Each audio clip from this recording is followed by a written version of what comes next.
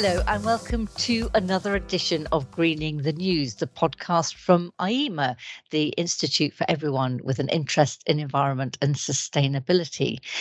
Now, we talked a little bit in our last episode about a report that we had done with Deloitte about green skills and jobs, and how pretty much every job and every role in the future will have some green element to it, some sustainability element.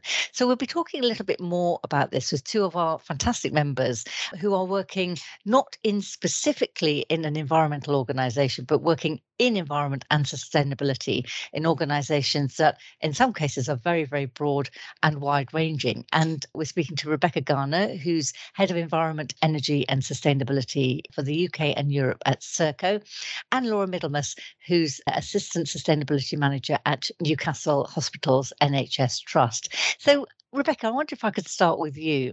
Could you tell me a little bit about what Serco do?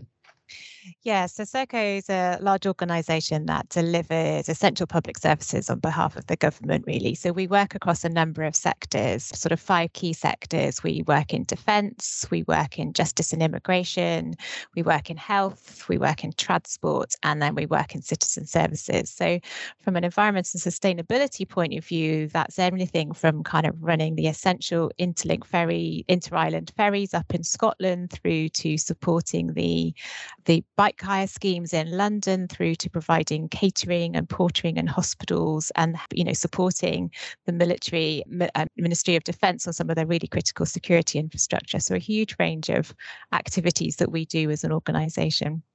Now, a lot of people have said within the membership that they felt a little bit that that'd been kind of banging on the door saying, hi, do you remember sustainability? It's really important. And then now, in the last couple of years, that door's been kind of flung open. And behind the door, loads of senior people saying, fantastic. So what do we do now? So it's slightly different set of problems. I mean, are you finding that people are taking sustainability seriously now? Yes, we are. And I think it's always been recognised as an important subject within our organisation. But what we're seeing is that there's a lot more interest from our customers and from our investors in what we do on sustainability. So from our customers, particularly as we deliver, public services for the government, it's around actually being able to help and support and their agenda on sustainability and environment, and making sure that we can kind of innovate in the services that we provide and continue to deliver value for them. But then also from our investor community around how we manage the risk of climate change to our organisation. So with the new, legislation that we've seen around the TCFD and carbon emissions reporting and a whole range of things that are being driven by policy and legislation that are also starting to, raise the level of awareness and importance of this for us as a large organisation. Well, it'd be a brilliant point at this point to bring in Laura, because we're talking about public sector, and I suppose people might, to begin with, think, hang on, NHS, what's that got to do with sustainability? But obviously, I would imagine, particularly at the moment, with so many energy intensive processes that you need in hospitals, sustainability is very much to the forefront of everybody's thoughts. Yes, it is. And actually the NHS as a whole, I think it accounts for something like 5% of the UK's carbon footprint, or something. I'm sure it's something along those lines. And also, we've sort of become to realise recently, I suppose, that, the climate emergency is going to have a huge impact on health, not just of people around the world, but actually, people in the UK.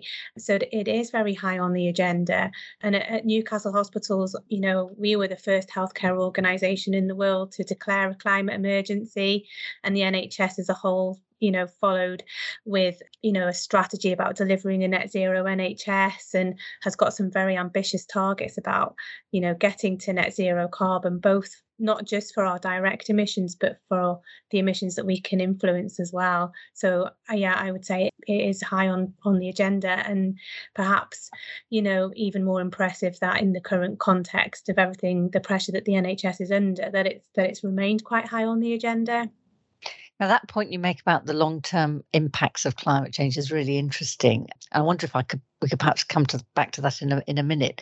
But I'd like to ask you both first, if I may, about your kind of, the inbox, what you're doing day to day, because I think a lot of people will be really interested in how sustainability kind of works at a working level in both your jobs. And Laura, perhaps if I could ask you first, I mean, what are you trying to, by the end of the week, if you look back, what do you think success looks like over the course of a working week? Well, I think for me, it's become less about running sustainability projects, if you like, and more about facilitating and other people to run sustainability projects throughout the organisation. And it's really moved away from being a small team who, do sustainability for the organisation, and more into trying to embed the understanding and the knowledge and the skills throughout quite a big organisation, and facilitate the discussions that need to happen, between different people and different roles to take the agenda forward. So it's not just me looking at sustainability. We've got a team of people, and my particular role is around the engagement sort of side of things. And we've got an objective as an organisation to embed sustainability throughout the workforce. So that's what takes my focus most of the time. And Rebecca, is that the same for you? Yeah. And what does that mean in practice? Yeah, it's interesting to hear that, because I think, Laura, the same. So my world kind of straddles a range of different activities that's going on. So I think we still have that importance around the environmental management systems and the compliance and the structures that we have with that. So we're still helping kind of supporting people to implement that within the organisation. The other key thing that we're looking at the moment is kind of our strategy. We're trying to create what our organisation will look like, create a vision for our organisation for sort of 4 or 5 years' time, and what that looks like from an environment and sustainability point of view. But the key thing underlying all of that, as Laura has picked up, and I'm seeing more and more of that in my role, is that this doesn't happen as a small sustainability team sat in the corner now. This is much more about what we do as an organisation. So it's around kind of capability development and training and awareness. We've got big plans for World Environment Day, to try and raise the awareness of environmental issues through that. Lots around, the training that we provide, and engaging with the key people, particularly as at the moment around the solutions development. So when we're bidding for new work, bidding for new contracts, to be able to kind of meet and exceed the expectations of our customers, we're really embedding sustainability at that point, at that solution development side there. So actually engaging with the people who would typically go out and, win the work, to kind of give them the skills and the tools and the understanding around how we can integrate this at that level as well.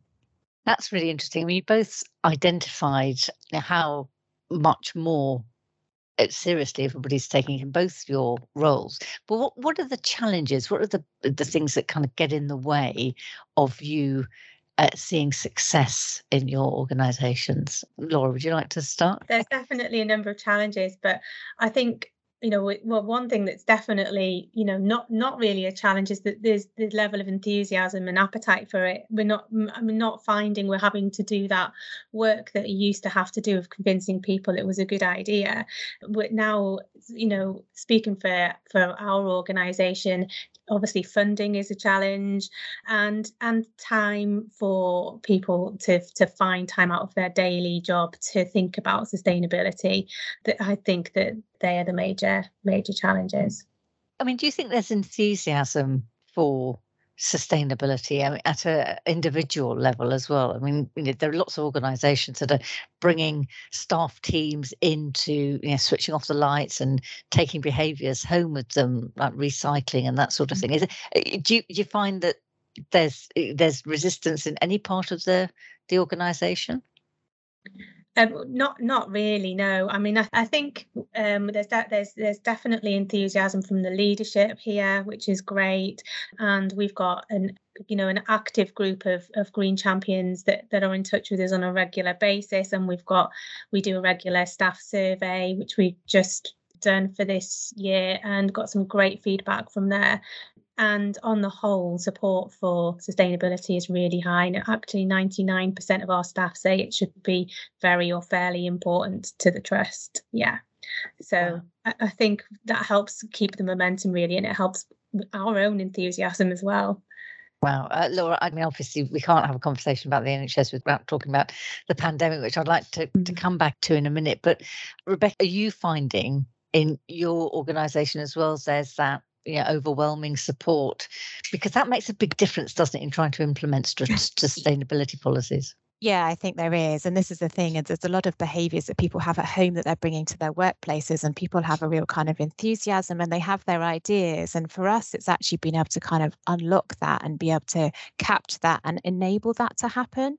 I think we also find we're quite a large and diverse organization. So, you know, we have people spread all over the country in the part that I work in, but globally working on a range of different things. So it's also actually about finding out what they're doing. Lots of people are doing some really good stuff, but they're doing it on their own in their own little pocket. So similarly to you, Laura, you know, we have a Green Ambassador Network, and part of that network has been around to kind of capture that enthusiasm and give them some framework around that, but to really celebrate what they're doing and to kind of bring to the fore the actions that are happening so that we can kind of share that best practice, amplify that message, and kind of, you know, roll that out across other parts of our business as well.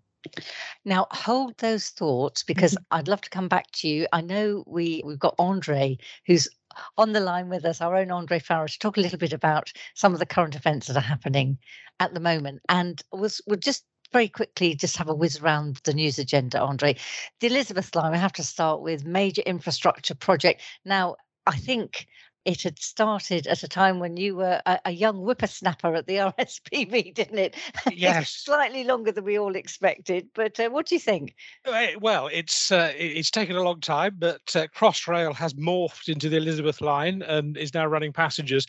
But of course, from an environmental sustainability point of view, one of the big challenges they had was what you do with all the mud you dig out from under London. And the RSPB was in a fortunate position of having a rather large hole on the Essex coast that was in need of mud, called Wallasey Island. It was an area of embanked farmland that, of course, had sunk away after the 1953 floods, when it was embanked to prevent it from flooding.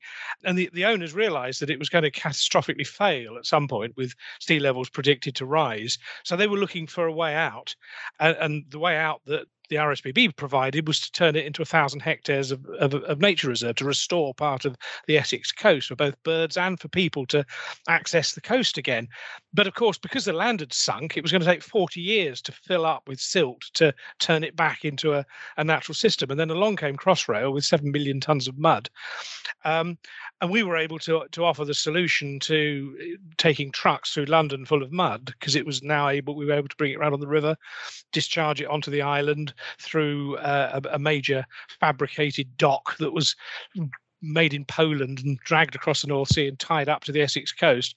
And then we were able to landform the island and get done in 3 years what was planned to take 40 years. And without the involvement of Crossrail and the Environment Agency, it would have been a very long and expensive haul. It was a very long and expensive haul, but thankfully the RSPB didn't have to stump it all up. And now we've got birds nesting there. So the environmental benefits arrived before the first passengers. Oh, that's really nice to hear, isn't it? You know, that actually there's a synergistic big infrastructure project that's delivered environmental benefits as well. Now, we're going to be talking to Laura and Rebecca about, obviously, the pandemic, which will have affected both our organisations, some very, very directly, and the echoes, the environmental echoes of that, one of which is food shortages, massive increase in demand, food shortages, geopolitical situation as well in Ukraine. You've been working in environment for, I mean, I want to say an awfully long time. That sounds really rude, but you know what I mean? Yes. Quite a long time. Have you seen anything like this before? And what do you think the environmental impacts might be? Well, they're profound at all levels, and I think ultimately it's the political mood music around it at a time when we were on the brink of the new environmental land management scheme in England and Wales, which was a real opportunity to integrate some really sustainable land management with our food production. Of course, feels like it's slipping backwards as the, if I can call them, the food hawks. That doesn't mean to sound pejorative, but those looking to take an opportunity to maximize food production at the expense of potentially environmental gains, I think feel they've got the green light to do that now. And how we're going to navigate through the next few years, where there are undoubtedly going to be serious food shortages, and all that hand-wringing about the fact that what we should be doing is tackling waste when so much of our food is basically just thrown away. That's not going to be a short-term solution. So I do fear there's going to be a major pushback in terms of potential gains, particularly in the UK and England and Wales, around the environmental land management scheme, that we're not going to see maximised, and we're going to slip back. But ultimately, the whole food industry is in ferment now, and of course the news now that gene edited crops are back on the agenda, and you'll remember from your time at the BBC the furore around Frankenstein foods 20 odd years ago, when crop trashing and the whole thing. Absolutely, and from a biodiversity conservation point of view, it was never an issue of food safety per se, but it was how does genetically modified crops back in those days affect the agronomics, the agricultural processes that are going on, the relationship between crop and pesticide, the tying of producer to chemical company, and all those relationships were quite profound. We're in a different place now, and I think technology's moved on, and it's going to be interesting to see how the rather more, I think, modest technological advances around gene editing, putting vitamin D into tomatoes doesn't sound the worst thing on earth, and most of those are going to be grown under polythene tunnels or under glass. It's not going to be a field-based issue. So I think the nature of that debate has changed, but it's going to get tense, of course. Andre, as always, thanks ever so much for your thoughts on the podcast and on this week's news. So let's go back to our conversation with Laura and Rebecca. Thanks, Andre.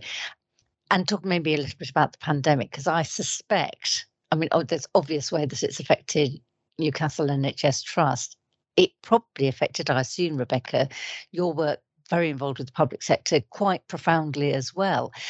How do you think that relates to the work that you're now doing on sustainability, and also the stuff you were talking about before about long-term investment and investors wondering about long-term effects of climate change? Yeah, so it's been an interesting one, because there's been kind of positive and negative sides to it. I guess it's fundamentally changed the way that we work in terms of remote working and flexibility and business travel and things like that we were doing. So in terms of actually how we deliver the services, but likewise we had some real challenges around some of the services that we provide. So we provide rubbish collection services for local councils. We obviously do some work within the health, supporting the hospitals across some of our really critical defence sites as well, where these are things that we can't just send people home from. So there were new ways of working we had to develop to kind of manage the risk from that. And we have seen some things, like we're having conversations at the moment about reinvigorating the single-use plastics debate and what we can do to address some of those that actually 18 months, 2 years ago, we weren't able to talk about that because it was such a pressing need during the pandemic to be able to respond to that. So we're starting to see some of this kind of these changes of working, some that have got real kind of carbon benefits around, flexible working and remote working, but others where some of the issues potentially have been put on hold a little bit, and we're now starting to reinvigorate those as we come back out the back of the pandemic and look to start some of these things again. And Laura, obviously, the pandemic has had a profound effect on every bit of the NHS. Yeah. But have you found it? It's really encouraging to hear that even with all of that going on, sustainability is still fairly central to the thinking and planning. Mm-hmm.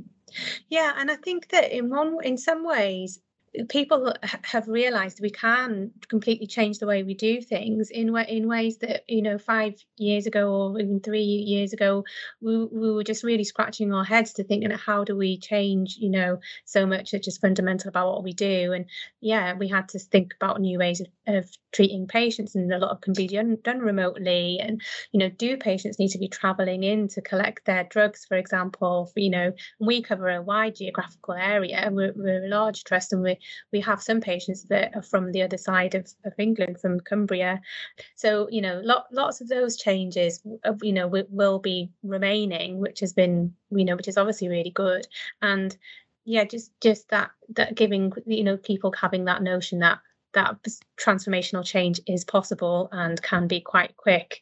I think on the downside, there's obviously the PPE elements, which has dramatically increased. And also just the impact it's had on the workforce and the on the mental well-being of everybody, really, who is especially frontline, who work in the NHS. I think that's obviously we need to be careful we don't just heap more and more upon people. That's a really good point about the PPE, because we're all there, aren't we? I mean, even personally, the number of masks, the kits, if you were testing every day or every time you went into the office or were with colleagues, I mean, just the plastic and the waste that how do you manage that in an NHS trust? Well, I mean, it's dramatically increased the amount of waste that we've had to dispose of, and there's not much more that we can do with it. In your personal life, you can choose to use maybe a reusable mask, but we obviously haven't been able to take some of those options. But encouragingly now, as Rebecca said, we are starting to see a little bit of a reversal of some of that. So we're looking at reducing glove use. That has increased a lot during the pandemic. But now we're looking at doing some work around, actually, glove use can be worse for infection control, and actually washing hands is the best way to prevent that kind of transmission. So we are starting to see a little bit of a reversal on that sort of thing, PPE. Now, I'd like to ask you, sorry. I know, I was just going to say, I think there is that. There's this kind of, because we've went through that very quick change with the pandemic. And I think, there is a certain amount of element of fatigue, and we're seeing that within the people we're working for. But there's also a certain amount of we actually did that, we did that change. But we're also we're in another period of change now as we kind of come out of the back of it and we start to find new ways. But that potentially does give us opportunities to say, actually, as you were saying, we could start to make some changes around glove use. We could start to make some changes around this as well. And you're saying, about this issue with PPE and plastic, it's raised it in people's minds again as an issue. It's look how much we've created in this. Let's do something about it now that we can. So there's potentially opportunities with this kind of change that's coming as well. Yeah, and I think that a general awareness about an interest in single-use plastics in the public is one of the major hooks that gets people, to email us or contact us, and then you can start to talk to them about the other elements of the sustainability agenda. But quite often that's the thing that, because it's really visible, and sometimes people are quite upset about the amount of single-use plastics we use, so it can be a good way to get them involved in that certainly seems to be where there's been a lot of activity in our Green Ambassador network. So it's been fantastic to see, particularly within our health business, about that, these people who work in catering are coming up with these really innovative ways of getting food to the wards and reducing single-use plastics. It's something that people can really tap into and understand and are now really taking action against. Yeah. I wondered if I could perhaps, because it's a shame, because it's such an interesting conversation, but I thought I do want to get in before we finish our chat about the long-term stuff, because you both touched on that in different ways, with the long-term effects of climate change for health, and also with the kind of investor network, and ask you, I mean, obviously you're both madly busy in the day job, the kind of day-to-day sustainability plans and procedures and innovation. Do you have headspace to think about next 10, 20 years, is this building going to be resilient? Are we going to have to think about air conditioning because, climate change is going to bring more heat strokes or whatever that is? Do you think you get the space to have those long-term thoughts and strategies? You're both thinking, ooh, I was just say, to me first, but I've got to come to somebody first. It's an interesting one from our point of view, because we are kind of a contracting business. So our contracts are typically kind of 10, 12 years long, and we're more often than not on our customers' facilities. So for us, the challenge is around understanding what the risks are for us as an organization and the kind of transitional risks. But I think there's a real piece that's coming, and we're seeing with our customers, like Laura was saying, the way that you're looking to influence your supply chain, about how we work with our customers, how we work with the building occupants, how we work with the building owners, because that's the other thing with the public sector. Quite often they're different people. The building might be owned by one person operating on behalf of this part of the public service, and we're in doing certain parts. So I think that kind of those long-term issues, they are there and they bubble over, and it's more around, for me, the challenge or the opportunity is around collaboratively working with that. It's not something, we don't build buildings that we need to think about this. We need to sort of work with our clients and our supply chain to understand what that bigger risk is. Yeah. I think for us, there's two things really. One, in terms of any new buildings and developments that we're doing, they're definitely being built both with net zero carbon in operation kind of in mind, but also to be prepared for a change, different climates and the different extremes that might bring. But as a trust as well, we've got emergency preparedness, business resilience type plans that are already think about what do we do in these extreme weather events, and what we already know what we do if there's a big heap of snow or whatever. So it's more about working with them to think, well, actually, so we are upskilling those people, and that these things are going to become more frequent and more extreme. So it's not a whole new plan, it's just building in what we know into the existing kind of structure and framework. Brilliant. So before we finish, I always ask all our guests whether they are optimists or pessimists in terms of the future. So, Laura, optimist or pessimist? Oh, definitely an optimist. Yeah, I think the scale of the change in the last, couple of years, even we're seeing so much of a positive snowball effect, and I just think people are starting to demand the level of change that's needed, and we as big organizations will have to follow suit. And did you think when you started your sustainability journey that that's where we would end up, or indeed this was the sector in which you'd end up? I guess I probably didn't think it would take this long, because for the first, good few years, it didn't change much. You were having the same conversations quite often. So I think I probably hoped we would get here a bit sooner. but I'm pleased we are, dealing with it now. Yeah, Rebecca? Oh, definitely an optimist. I think you need to be. And I guess same question to you. I mean, when you started off in your sustainability journey, did you think you'd end up working in this sector? And did you think that you'd see the change that you've seen, or did you think, like Laura, it would happen a bit faster? It's interesting. So back when I was at university, I studied environmental sciences and had this image of me just being on a beach basically for a job. I wasn't sure what I was going to do. So sort of had this kind of really. So that's what's been fascinating to this career is it's changed and it's evolved and it's continuously evolving. And climate change was just being talked about a little bit, but it was much more about environmental protection at the start of my career. So it's lovely to see. But I've been having some really interesting conversations recently with the graduate community in our organisation, and it's a really kind of brings it home. Do you think they're just starting their careers now, but when they finish, we'll be at 2050, we will be net zero carbon. And actually you talk about them, and it's this really kind of positive vision for the future around what cars they're going to be driving and the offices that they're going to be occupying and the way that they're going to be working, that it's a really positive, optimistic future that they're painting for the businesses that they will be leading in the future. So I'm with them. I'm an optimist. Yeah, I'm still at the beach actually. Still got that. Beach. I did have a moment once when I worked on a construction site, and I was sort of in this construction site in the middle of this busy airport, kind of peering in skips going, something's gone wrong for my dream of being on a beach. But I've had a very, very fulfilling career and lots more exciting opportunities to look forward to going forward, even if I didn't end up on the beach. I think that is an aspiration for us all to get into our contracts. Our next contract is being on the beach. Laura and Rebecca, thank you so much for joining us. It's been a real blast, and thank you so much for sharing your thoughts and visions, and you're giving us a bit of an insight into your daily lives.